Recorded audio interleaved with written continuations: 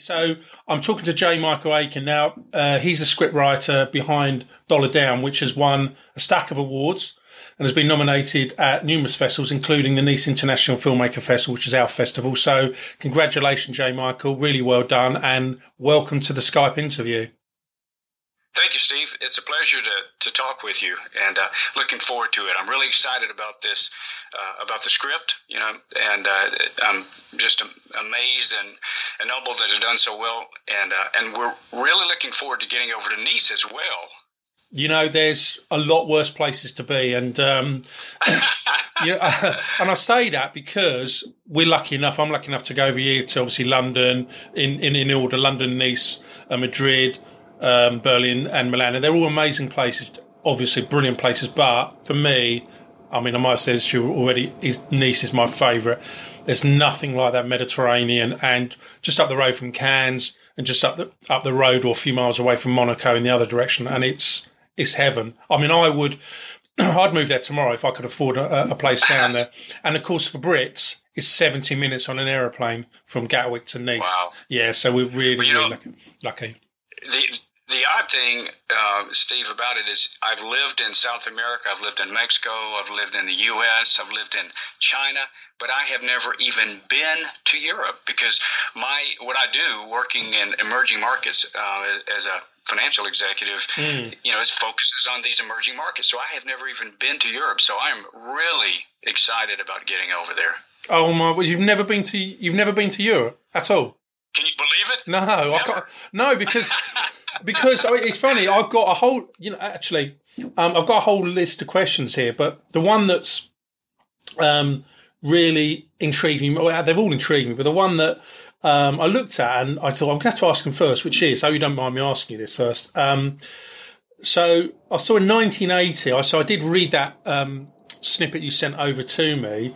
You won an excellence in journalism a few years ago, and yet you switched to become an accountant. Quite intrigued to find out why. You obviously got a gift for writing, and that's clear from your script. But there must have been a point where you thought, I really like that, but I'm going to study accountancy. And then, of course, you flipped back into the creative writing. So how did that happen, and why did you take that path? Well, that's a really good question, and I did some insightful reflection on that as time went on. There was no doubt about it when I was a kid growing up that I wanted to be a writer. I loved writing. My mother was an English teacher. My grandmother was an English teacher, and it's just something that was just ever present in our house. A bunch of writers and people very devoted to literature, and so I started. I got on the junior high school paper. I was editor of that. When I was in high school, I started writing for the city paper, the actual city paper, the Columbus Ledger-Inquirer, and had a column called Teen Tempo. And every week I would write about things happening at Columbus High, which is the high school I was going to. Yeah. And just continued doing that. Also, I wrote for the high school paper and got up to where I was the editor there my senior year. Just very involved in writing. But Steve, one of the things, and I got scholarships. I was fortunate enough to get scholarships. Thomas Johnson Jr. of the LA Times gave me a scholarship, and I got one from the Columbus Press Club. So everyone was thinking I was going to go on and be a journalist. And I love to write, Steve, and I still do. But the thing is, I like writing from inspiration. And what I had been doing all these years was just writing routinely, and it had become mechanical. And sort of the heart and soul of what I love, this inspirational writing, just wasn't there. But at the same time, I really love business, and I've always been fascinated by business, and I wanted to share in that world as well. So I went to the University of Georgia my freshman year as a journalism major, and then I changed because I just, when you get away, you go to school, you do that type of introspective thinking, and so I studied. I went from journalism to general business and ended up in accounting, and then later on went and got a master's of accountancy at the University of Georgia, and got my CPA. But when I was studying for my master's in accounting, I became I was living at an international dorm at the University of Georgia, and all around me were people from countries all over the world. It was amazing, and I'd never been. I grew up.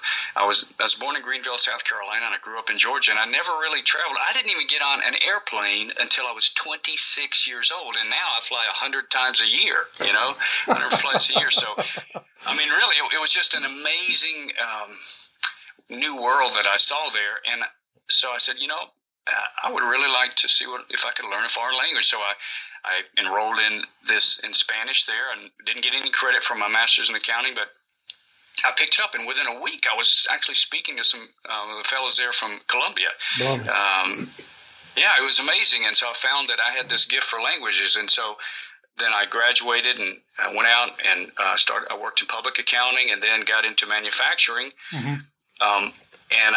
The first thing I did was I went abroad. I went to Mexico, and I was an auditor in Mexico for U.S. companies, and then I continued down that path. And every chance I got, I would go abroad. And then I went back and got an MBA in global management from a school called Thunderbird. I don't know if you ever heard about it, but it's all it does is MBAs in global management. And there I studied Chinese, and along the way I picked up Portuguese. And so going through, it was just basically the fact that I wanted to write from inspiration, mm-hmm. not from this mechanical day-to-day, got to get it done, sort of like what business administration is. And because I'd chosen this path of international business that combined my love of languages and with this, how different it is outside the United States. And a lot of Americans, unless they live in, especially emerging markets like, Brazil, Mexico, Venezuela, China, it gives them a different perspective on life. Absolutely. And if you learn that, absolutely. Couldn't agree more. Travel is so important. And in addition, Steve, if you learn the language, you even get to understand it to a greater, a more in-depth level of how that society and that culture thinks. So, it was just, but I never stopped loving to write. I always wrote things, and even in my emails, you might even noted it. I just loved writing my emails. I try to do the best job I can, and so I've written technical articles and things over the years. But I always wanted to write screenplays. I love the movies. I can sit back and on holidays and stuff, just kick back and watch movie after movie. So it just sort of after 37 years, it just sort of came full circle. And here I am writing this screenplay, dollar down. But this is typical of what I love doing the interviews, which is I have these list of questions, and of course you've already thrown me a couple of nuggets, and I'm like, oh, that's great. I'm making a scribbling note here, but a couple of things just to pick up on there. I read this stat. I don't know if it's one of these, urban legends. I should really Google it, which is like something like 70% of Americans don't have passports. I don't know how true that is, but I suppose my question to you is, from your experience of a US citizen, would you say that there is a lot of US citizens, people that haven't travelled? Do you think that's complete bunkum? Well, I think that there are a lot. I don't know what the percentage is, but there are a lot of people in the U.S. that don't travel outside the U.S. And if they do, they might go to Cancun, Mexico, just to go down to the beach or something like that. Yeah. But I think that, people that live in the U.S. really enjoy it. I know when I was growing up, I was just complacent. I was happy and just really saw no need to learn foreign language, to travel. Again, like I told you, I deferred getting on a plane until I was 26. So I would say that there are a lot of Americans that do not travel very much. In fact, I have a brother, and he lives in Columbus, Georgia still, and he used to tell me, when I was sent out to Mexico, he says, look, he's a real country guy. He goes, look, if I want to go abroad, I go across the river to Phoenix City, Alabama. So that's his idea of going abroad. So, right, okay. in general, I think that if more Americans would get out and travel, it's a wonderful experience, a great chance to grow as a person. And I think that it would just be better in general, just as we seek mutual understanding with other cultures and other worlds. I just think it's a great idea. And to live abroad is just an amazing experience. Oh, yeah. I like I said a moment ago, I couldn't agree with you more. I think, I know we're going to get off piece to be here, and I do this all the time, and I think it's the same in the UK. I mean, the whole Brexit thing, which has embarrassed me, but I voted to remain. And there was blocks of people I know for a fact that don't travel, and I'd bet my house that a lot of those people, a lot of them voted to leave because they don't have a clue what it's like to meet other cultures or mix other cultures, see things differently, whether it's going to Spain or Italy or the US or Australia, whatever, go somewhere, and they don't really understand. And it's sad and it's really upsetting. And I just think, if you could only see things differently and understand. I mean, look, I love going to France, I love going to Italy, Germany, Spain, all the others. Amazing. And I think people should do that more. And I know it can be expensive, and I understand that. But in this day and age, especially in Europe, I'm only speaking from a British point of view, there is no excuse, especially with travel for Europe, because it's absolutely peanuts. It really is cheap for us to travel. Right. But a lot of people still don't do it. They just can't be bothered, or they're, I don't know, little Englanders or whatever reason. But, when that happened, it was deeply upsetting. I literally felt distraught when I woke up and saw that we'd voted to leave the EU. I mean, it was just as though lightning had struck me, and a lot of my friends. Well, I mean, some people I know, had their own. Look, people can vote how they like, but it was very, very upsetting. And I think if people travelled more, I think that the result probably would have been different. If I'm honest. Right, but it's interesting to note, though, Steve, that the fact that you see these economic nationalist movements happening in the U.S., in Britain, perhaps in France, depending on the outcome there. We need to understand it, and we need to, it's an important issue that people need to discuss and really understand because it's a reality, and it's something that is taking hold, and it's quite an interesting phenomena. But we really need to understand why. And in the end, we all live on the planet Earth, and Absolutely. We need to do the best we can to get along and try to work together toward mutual prosperity and good health and good relations. But that begins with understanding and thinking. Yeah, definitely. So when, just going back here, again, so I've got these questions, but as I said, you throw up a couple of interesting points. When you decided, although you had obviously this gift for writing, and I now understand why you decided to get into finance and accountancy. But when you decided to go down the road, was it a tough decision? Was it I'm probably saying that badly, but I guess what I'm getting at is you made that decision, but was it kind of with a heavy heart, or because I guess your first love was the writing side, or did that not really come into it? I'm trying to sort of understand how you felt when you decided that you were going to do this. Right. It was not a hard decision, Steve, and I'll tell you why. I always loved business. I mean, I started a business when I was just a little kid. I would cut grass and, clean gutters and do everything I could. I was a very entrepreneurial little fellow. And we've got a feedback here. Can you hear me well? Yeah, no, really well. It's really, really clear. Yeah. Got an echo sort of on my side. But anyway, so I love business, ever since I was a young fellow. And I sort of felt, if I go down this writing road, what about business? And as I continue to move forward in life and write more, I found that this mechanical nature of, just getting the piece written, it was disheartening.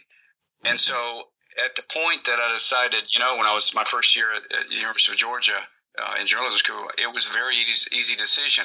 And I knew that I would someday come back to writing.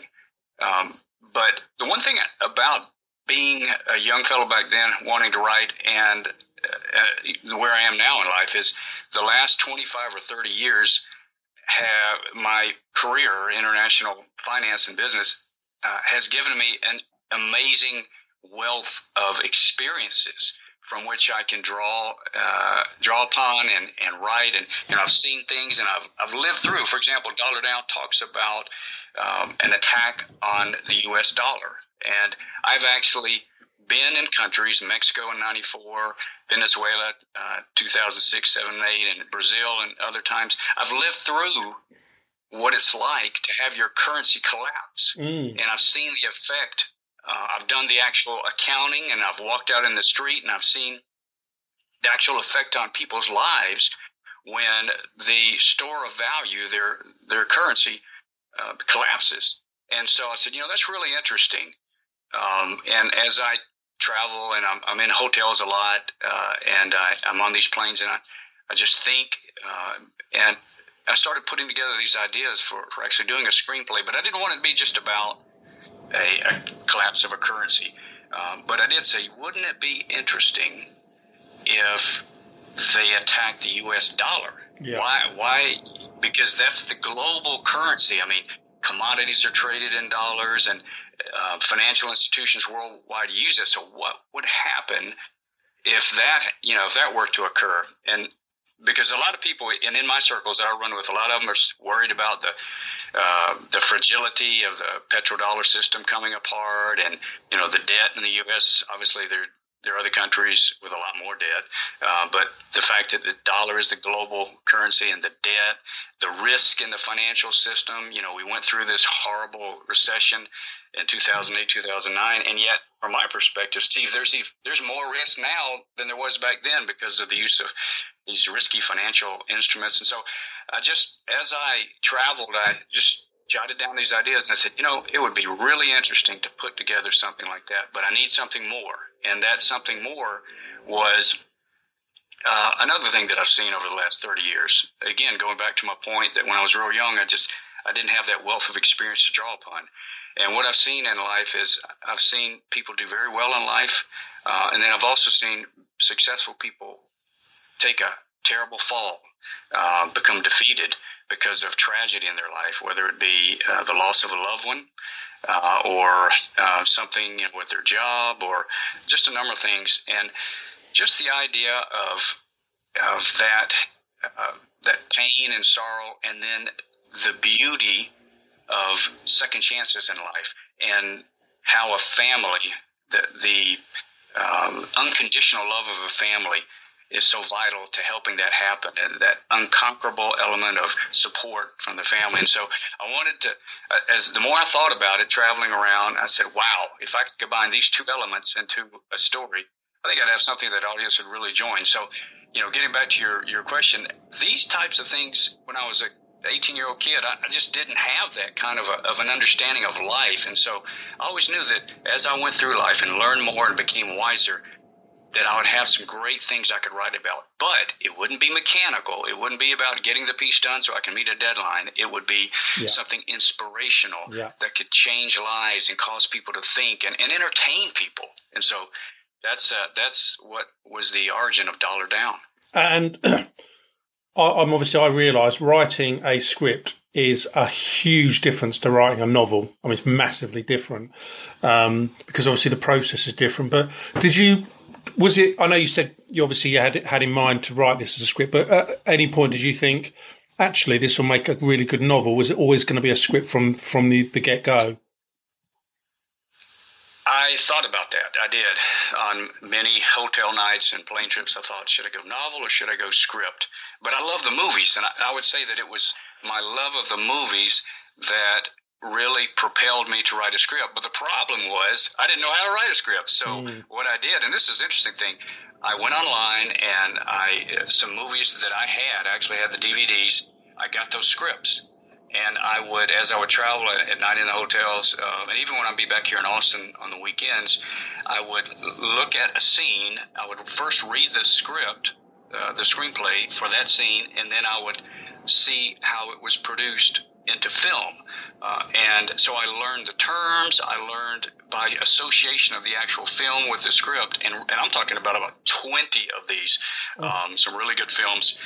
I learned how to write. And I said, I can do this. And, I'm not a polished screenwriter. I've been in Hollywood for 20 years, but I understand the structure of this, and I think, and because I love movies so much, I want this to be a movie. So that was what caused me to go with the script rather than the novel.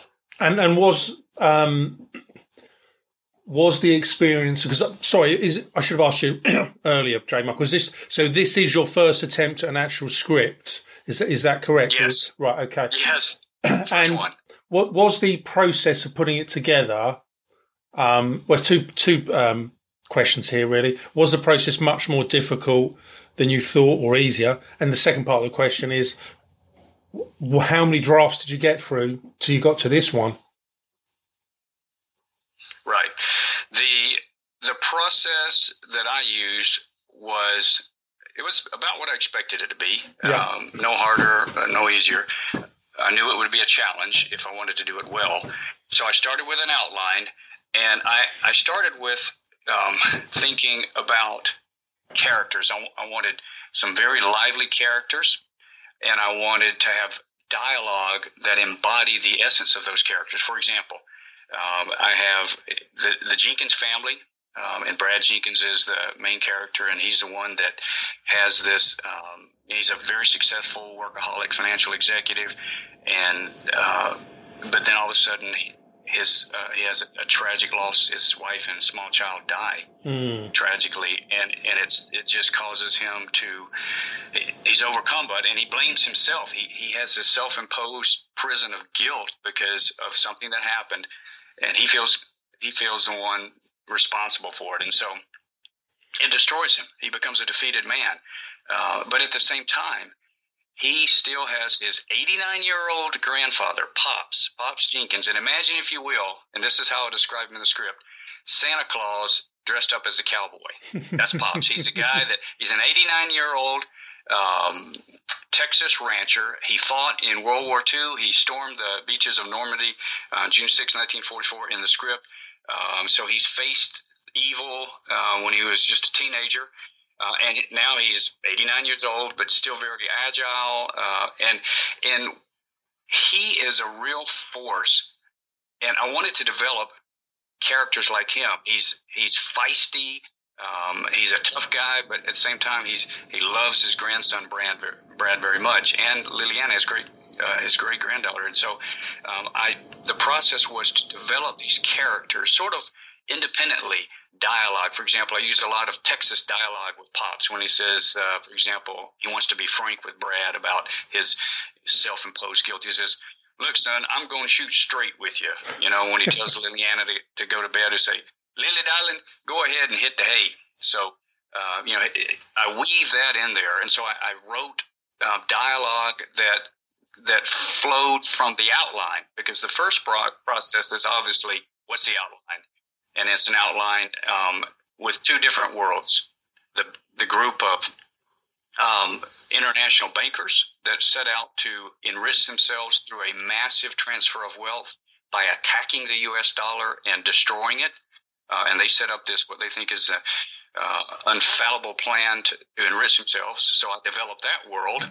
And then I developed the Jenkins world, which Brad is in this search for redemption. He's in this downward spiral, but he's got just a sweet, vivacious 10-year-old daughter and an 89-year-old grandfather, and they're there for him. And the strength of that love sustains him. And so I worked more on Brad's story first and the Jenkins family.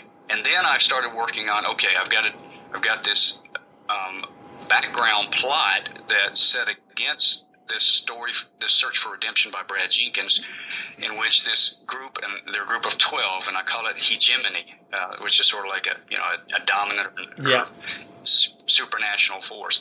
And I said, I started writing dialogue for these, and the head of hegemony is a Brazilian billionaire called Alexandre Santos, and if you look at his dialogue, it is very rich, and it's very eloquent, extremely eloquent, very formal, and he's so wealthy and so powerful that this entire process of attacking the dollar and trying to basically restructure world power through this massive wealth transfer is a game to him. And he approaches it by his dialogue and the people that surround him. You can just see that. So I invested a lot of time flowing from, again, the outline of those two stories was this dialogue, very different, a very normal dialogue, the Texas dialogue for Pops, and then Brad Jenkins and his daughter, normal dialogue, and then this very eloquent dialogue to reflect the elitist nature of these international financiers. And then at some point in the script, these two worlds collide. And boy, does it get exciting. It's an amazing experience when those two worlds, and Brad is down in Venezuela. He accidentally stumbles upon, overhears this plan that nobody else knows about.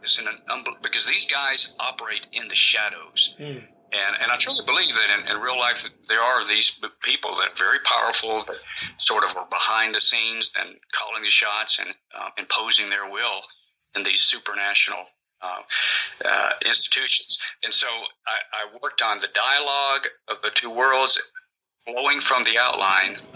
And I also made sure, as I was going through and writing these scenes, that I had this conflict that I referred to. And I said, a good script has good conflict. The movies I've loved the most, there's some really good conflict. And in Dollar Down, the main conflict is basically good versus evil. It's Brad Jenkins, a guy in search of redemption, trying to recover, find himself, who bumps up against this greedy group of bankers out to enrich themselves. And but that's also sort of a conflict of a patriotic person versus someone, this group hegemony that doesn't even believe in nationhood. In fact, Alexander Santos says that. He says, I don't believe in the idea of nationhood. I owe no allegiance to any country. He just cares about money. Yeah. So we had that conflict. We have conflict within the group itself. And I also get into what's happening at the White House. When this happens, I take the audience behind the scenes as to how the White House and Fed would handle this. And I know enough about this to where I did a lot of research on it. So it's a very realistic look at what would happen and how the federal government in the U.S. Try to address an attack on its currency. And so there's conflict within there. You've got people within the White House that they don't get along. And then I wanted to put some humor in there. So going back to Pops Jenkins, Brad's grandfather, who looks like a Santa Claus dressed in a cowboy outfit. I've got this vision. I've got this vision, believe me. Part of the Jenkins household is a dog, Honor, and actually I've got a dog called Honor, and he's a black Czech Shepherd. We got him from the Czech Republic, and they Honor and Pops have this sort of playful conflict. Pops is the cook of the home because obviously Brad's wife is dead, and Brad's out all the time, and Pops is retired. So Pops says, "Okay, I'll do the cooking." He's a great cook. So he cooks barbecue, good old Texas barbecue, and he cooks hamburgers. But he's such a lively fellow, and he gets so engulfed in conversations and other things that he takes his eye off the ball. But Honor, the dog, is always fixated on Pops' sandwiches. And so right when Pops is least expecting it, Honor, wham, he jumps on him and grabs the sandwich and takes off. And, so that sort of playful friction and conflict sort of permeates the script too. So, first of all, again, the process is first of all doing a flow of the outline, just a general outline, then working on really developing the characters and the dialogue to reflect the essence of those characters, and then making sure that there was conflict permeating through the script to keep it interesting, and also to make sure that people, like Pops and some of these others, these smaller characters in the movie that weren't the main characters, had a story of their own. You can't do that with all the characters, but I tried to pick a few and give more depth because I want the audience to care about what happens to these people. So that was a process. And then to your second question, it was a very iterative process. After I got through with the creative aspect of, okay, I'm just going to write and I'm going to follow this outline and then I'll clean it up later. So once I got basically this body I had about 180 pages. I said, no way, I got to get this thing below 120. Yeah. And so I started with the iterations. And Steve, I did 82 iterations to where I finally got it to the final draft. 82. Oh my! The most I've heard was like 20. So 82 is. How long was the process from? Because again, a lot of people won't realise this. I know a hell of a lot of research goes into writing scripts, but how long did it take from when you really started to think I'm going to start working on this, and from the very first day until the final version that you're pretty much happy with, the final version you're happy with? How long was that process? Once I had a rough draft, it was about a 12-week process, and I actually took time away from work, and I finished it up over the Christmas holidays, and it was about 12 weeks, and I'm talking just all day, every day, 7 days a week, just going over it and over it, and then just pulling together and cleaning it up. But behind that, in my travels when I was going down to Latin America and traveling in the U.S., every chance I had to do research or to focus on dialogue, I would do that. But the final, let's sit down and get it done, it was 12 weeks. Oh. It's like, I know how tough this can be. So I honestly take my hat off to you. I've said this before to filmmakers and script writers. I just don't know how you've got the patience. I know, actually, funny enough, because I know we talked about this on the, I think on the phone, that you're very much like me. You do a lot of work, I think, late night or late evening, early morning, because I find that really creative and productive. And I think it's the same with you, isn't it? I believe that you often do that because you can get a lot more done then. That's right, because you've already done the work for the day. And a lot of times my kids are in bed, my wife's in bed, and then I can just really have quality thought. And so that's where I make my most gains late at night. So I should really, I know you have sort of given us some part of the outline, but can you, in a nutshell, just tell us what Dollar Down is? I know it's about an attack on the currency, but on the US dollar, but can you explain briefly what the story is in a nutshell? Certainly. I alluded to the fact that you have Brad Jenkins, the once successful workaholic, financial executive, devoted family man. He has this tragic loss, and his world implodes. And he professionally and personally, he goes from being a vice president at a finance at a sort of a CFO at a major multinational down to where he's just barely making ends meet at a community college teaching finance in Austin, Texas. And you can see in the script that he's even struggling there. He just cannot get past the pain, especially the fact that he blames himself for what happened. And and I've seen people like this, Steve. Yeah. It's not, it's something very realistic that I've seen in others. And so he struggles with that, but then we see the love and the support he has from his family. So there's a real tight-knit structure there. At the same time, you've got this other world, the group of 12 called Hegemony.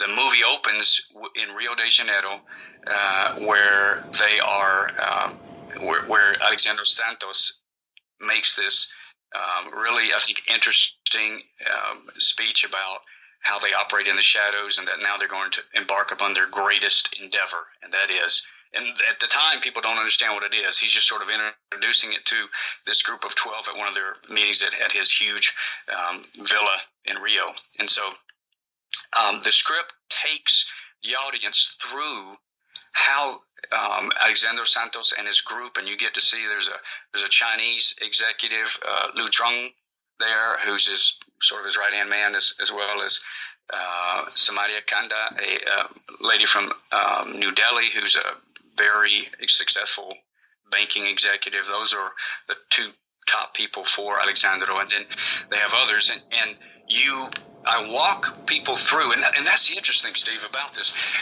People will get insights into exactly, if someone wanted to attack the U.S. currency, where the weaknesses are.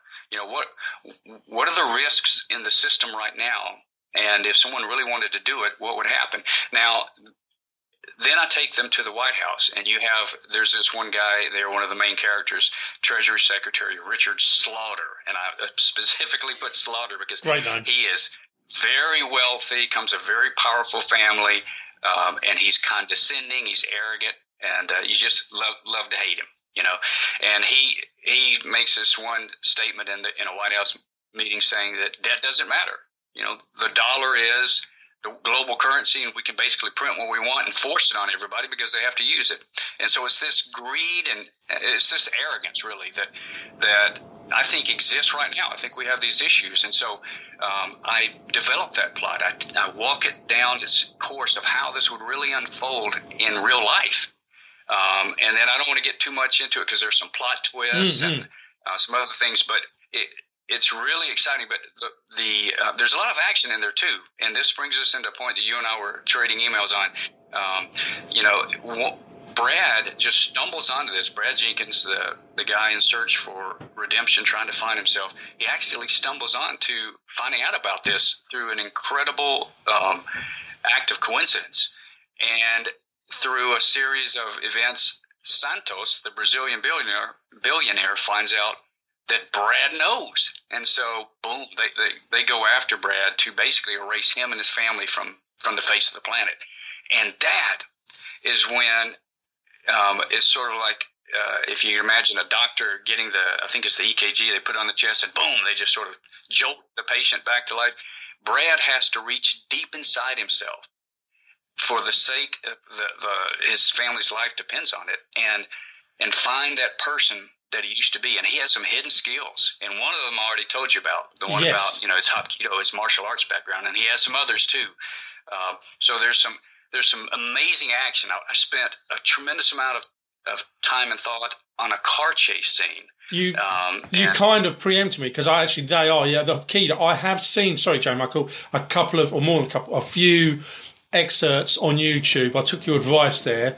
And also, I've made a note about the Plymouth Barracuda. So, because you're an exponent of this, so perhaps you could explain, if you wouldn't mind, how you follow this and why you brought this into the script. Well, I love action, and when I go to see a movie, I like to see good drama. I like to see conflict, but I like action too, and some humor peppered throughout the script. So I said, I love car chase scenes, and I love action. And so I started studying these car chase scenes. I spent several weekends just looking at all the great ones, and Bullet and Gone in 60 Seconds. And I mean, there's the YouTube has some really great ones.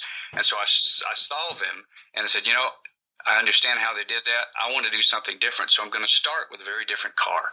And I said, I'm going to pick something that Pops had. And so in the script, Pops had bought this car in 1971. It's a 1971 Plymouth Hemi Barracuda. They call it the Hemi Cuda. You don't see that in movies. It's an amazing car. And I said, wouldn't it be great if Pops could have that sitting in the garage, and then when the bad guys come and try to take them out, if they can make it through that, they take off in that car, and we have a wonderful chase scene there. And I spent a lot of time going through an outline of what could happen, and it's a chase scene that goes through West Texas from Austin. They get out on I-10, which is just a flat straightaway, and they're trying to get to El Paso. So I spent a lot of time just working on that one chase scene, and I think that if this thing is made into a movie, which I certainly hope it is, it can be an amazing experience for audience to see because in the script, we learned that when Brad was a teenager, he actually drove a few summers in these Texas races, sort of an amateur racer. So he's a great driver. So he has to draw upon these skills to help save his family. And I don't want to say any more because then I sort of give away some of the really goodies there. But I'm just really excited about it. It's a movie, Steve, that I would want to see. That's why I wrote it. I said, this would be really entertaining. And that's, I shouldn't really have asked you about the Hapkido, because it's obvious to me why I've included it, because you know it so well, and they say draw on life's experiences when you write. So I can totally understand why you've decided to use it in the script, because you know it, and that's the thing that and that's why you've embedded it into the script. So it makes perfect sense, because why wouldn't you put something in there that you know about because you've got the experience about it? I mean, it's a bit of a silly question on my part, really, but it's fairly obvious, I guess. Right, but I think it's good because the reason I think it's good, Steve, is because it gives credibility. Because when you go to see a movie, sometimes I've seen movies that said, that really wasn't very realistic. But I know how these things unfold. I've lived them. Mm. And, it's never happened in America, in the United States, but could it? And see, that's one of the things that the audience is going to have to ask themselves when they walk out is, could this really happen in the U.S.? And so I think just from that, from the dramatic element, it's very thought-provoking, and I think people are going to be talking about it for many months if they go to see it. And just something that I've picked up was quite intriguing. You put in your emails, and again, I've mentioned this to you in the email. You've got a social media campaign that I know your daughter's putting together for you. What's very interesting for me is I speak to a lot of filmmakers, a lot of scriptwriters. Now, it's hard to believe this, but this is true. They don't actually they may use social media and Twitter and your Facebooks and so on and so forth. A lot of them do that, but they don't actually have a campaign built around the project they're working on, which I know sounds astonishing, but it's true. And I applaud you for that, because I think it's a really good thing to do, and it's a must do now. So how did that come about? I mean, was it always going to be the case, or did you talk to your daughter about this as you were writing the script? How did that all happen? Because I'm guessing what's happening, unless you tell me wrong, J. Michael, is that you've structured this with your daughter to be launched at a specific time, which I guess is coming up very soon. But can you just explain how you went about doing that, and what persuaded you to put this campaign, this future campaign together? Certainly. Yeah, it's a great question, too, because of the fact that, because of the nature of my work, Steve, I keep a very low profile. And if you look at my LinkedIn profile, for example, it's very generic, because where I go like on the border in Mexico and down into Mexico and in Sao Paulo and, all over in areas that are actually dangerous for Americans to be in. And there's a kidnapping threat. There's a lot of issues there, safety issues there. So just by virtue of the fact that I've wanted to keep a low profile, I don't have hardly any presence on the internet. And my sister, who's just wonderfully talented, as well as my daughter, who's just amazing, began saying, "Hey, if you're really in it to win it, if you really want this thing to be made into a movie, you're going to have to really get a marketing campaign to do this. Yeah, and definitely. You have nothing. I mean, you're a low profile, shadows kind of a guy, and so we agreed that we would do it for the project itself. And so I'm just now getting underway with that. My sister Nancy is helping me with Instagram, and then I'm going to get my daughter to help me with either Twitter or Facebook. But it's going to be about the project. Yeah. And, as you alluded to earlier, I've been very fortunate that just right out of the bat, I wrote this thing in January, and then in February I started entering it in film festivals, and started won 5 film festivals. I know, it's incredible. Yeah, it's incredible. Yeah, and the amount you've been nominated in and the wins is really off a scale. I mean, as a finger in the air kind of thing, I would say script writers, if you win a couple, you're doing very well. So if you won 5 since, did you say January? February. Christ, that is an astonishing achievement. So that should give you an indication of, how good your script is. I mean, I don't know the first thing about these other festivals, but just the fact that you've won so many, been entered in so many, or been nominated in so many is a really salient and interesting thing to have, actually. Really, really well done. I appreciate it, and I'm really excited about it, and humble too. And I'm just thrilled about it. And so, what we're going to do is we're going to link. You can link into these different film festivals so that people can see the wins, and then we want to put some graphic content up, and then put some teasers in there as well. Yeah. But the whole idea will be to sort of create the image of what the story is about. Because, again, going back to why I'm doing this in the first place, Steve, this is a movie that I would want to see. And I believe there are a lot of people like me that have these interests. And so we're going to use social media. We're going to really ramp it up. I just started doing this within the last couple of weeks because I said, okay, I'm going to throw a few lines out there. I wrote this thing and I think it's good, but let's see what the public thinks. And so I sat back. I didn't say anything. Even a lot of people in my family didn't know about it. My brothers and sisters and extended family. And then when it started getting these wins, I said, wow, this is really going well. And so I got in touch with them and said, this is a very worthwhile endeavor here. Let's, could you get behind me and help me establish this social media online presence for this project, because I want to see it made into a movie. And truthfully, is this final script the final script, or do you see room for adjustment? I asked that. It's a bit of a fun question on my part, because whenever I speak to filmmakers, script writers, most of them say, do you know what, I could just wish I could just have a bit more time to adjust this, that and the other, because I'm guessing you're thinking about this constantly. And do you think this is the final one, or can you see ways to change it? I think that I'm going to leave that up to the discretion of the producer and the director if I'm fortunate enough to get it to that stage. So yes, there's flexibility. One of the things, Steve, when I was learning how to write a script and I was reading these screenplays and comparing the actual screenplays to the actual movies made, it was different. In fact, there was usually more verbiage, more dialogue, and more depth to the screenplay than you saw in the movie because of cost limitations. And as a business person, I understand that. So I know that what I have here is a story, and I've got some really good characters. And I know that when the package is put together, they're going to be different personalities, the director, the producer, and they might want to modify things, modify characters, and that's fine, because in the end, what I want is the story, and it can be modified, and but the essence, the body of that story, I think, will be what we see.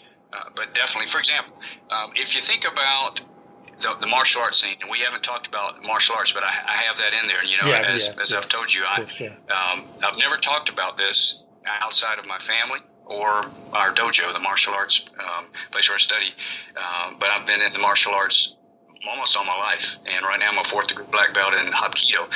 And so that's a very important part of this movie, is that this is one of these hidden talents that Brad has, and the bad guys, when they go after him, they think he's just a nobody. They think they're just going to sweep him away and no problem, they'll take care of it real quickly. What they don't know is that Brad is a 4th degree black belt, and he uses the martial arts to help him endure this pain, this self-imposed prison of pain. But he's still real sharp. And when you look at making the movie, when the part of Brad is cast, in the script I have him doing some tough kicks, but mainly it's joint locks. Hapkido is just an amazing martial art. It draws from Chinese Chin Na and Japanese Aikijitsu, and it's complete martial art. But for it to be realistic, it has to be adapted to the character, the main character, Brad Jenkins. So I know that when the martial arts choreographers and the director get in, they might make some changes there, even in the fight scene, saying, well, this, the actor we have cast for this is not able to do this, so we'll adapt that. But if you look at somebody like Keanu Reeves, and when he did John Wick, he trained. I was looking at YouTube on that when I love that movie, John Wick. He actually trained 3 or 4 months full time to get learning Brazilian Jiu-Jitsu, and his instructor also knew Hapkido, but he trained unbelievably. And so when you saw his character in that movie, John Wick, it was very believable when he did all these moves. And of course, that was a lot more action than we have in Dollar Down. There has to be flexibility from the script to the finished product. And you're absolutely right. I mean, that using John Wick as a great example, because the difference is it looks authentic. And I know, and it's what I said to you earlier, J. Mark, the thing is, I understand why you've put it in there, because you know it. That's the thing. You're drawing on life experience, and I know that's why I use that martial art in there. And that makes, perfect sense. It's a bit like me trying to trying to write about, I don't know, karate, but I don't actually have a clue. Why on earth would I put that in there? So you're right to do that, and I think, brilliant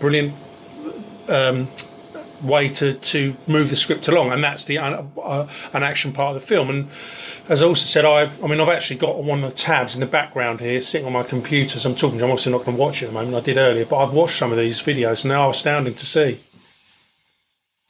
It's an amazing art, and Stephen, and like I say, you got the scoop on this. I've never talked about this in any interview, and I've been interviewed in Spanish, and Mexican TV, and just about business, never, something like a script, but, and been in a lot of business circles, but I've never talked about it. I've always just kept it very personal, because it's just a part of who I am. Yeah. And, but it's a great art, and I'll tell you, when I was working, my sensei, really, it's a Korean art. It should be sabumnim, but we call my sabumnim sensei. His name is Armando Granados.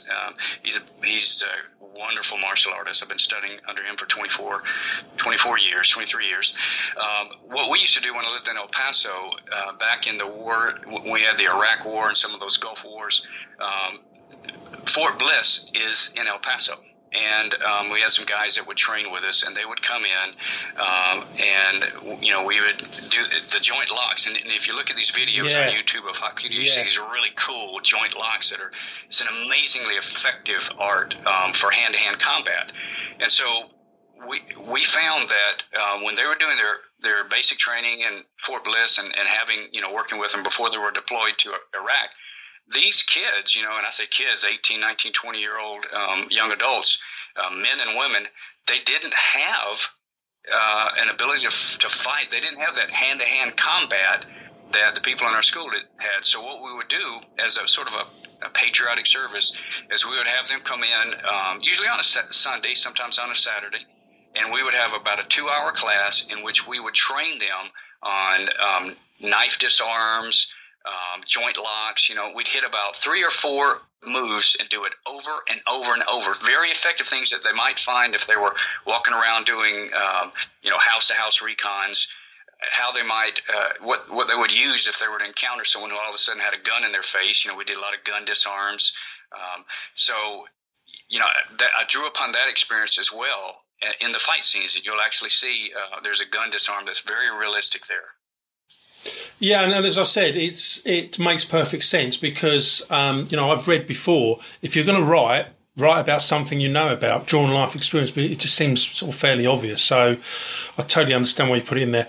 Well, J. Michael, that's kind of it. Would you believe it's nearly an hour? And as I said, I did say to you, I said to you, you know what? It will fly by. Is there anything you'd like to add, though? I mean, you'd like to say about the script? Is there anything else that you'd like to touch upon? Well, it's really been a pleasure to write this. I'm just glad that I did it. It's something a lot of people have these ideas, things they want to do, and they always say one day I'll do it. And I'm glad that one day came for me. And I'm going to work very hard. Hopefully it will continue to do well in film festivals and gain some credibility, because each win is sort of a validation of the quality of the script, and hopefully that will continue. Yeah. And I want to get it made into a movie, because I've got 20 more ideas right now. I could sit down and write a comedy. I could sit down and write an action. And I've got a number of ideas that I've just put out a few 2 or 3 synopses, like a log line of things that I've seen, again, over this last 25, 30 years, and then all the experiences I've had both personally and professionally. So Dollar Down, hopefully, will be the first of many scripts to come. Brilliant. Brilliant. Thank you so much for that, Jake.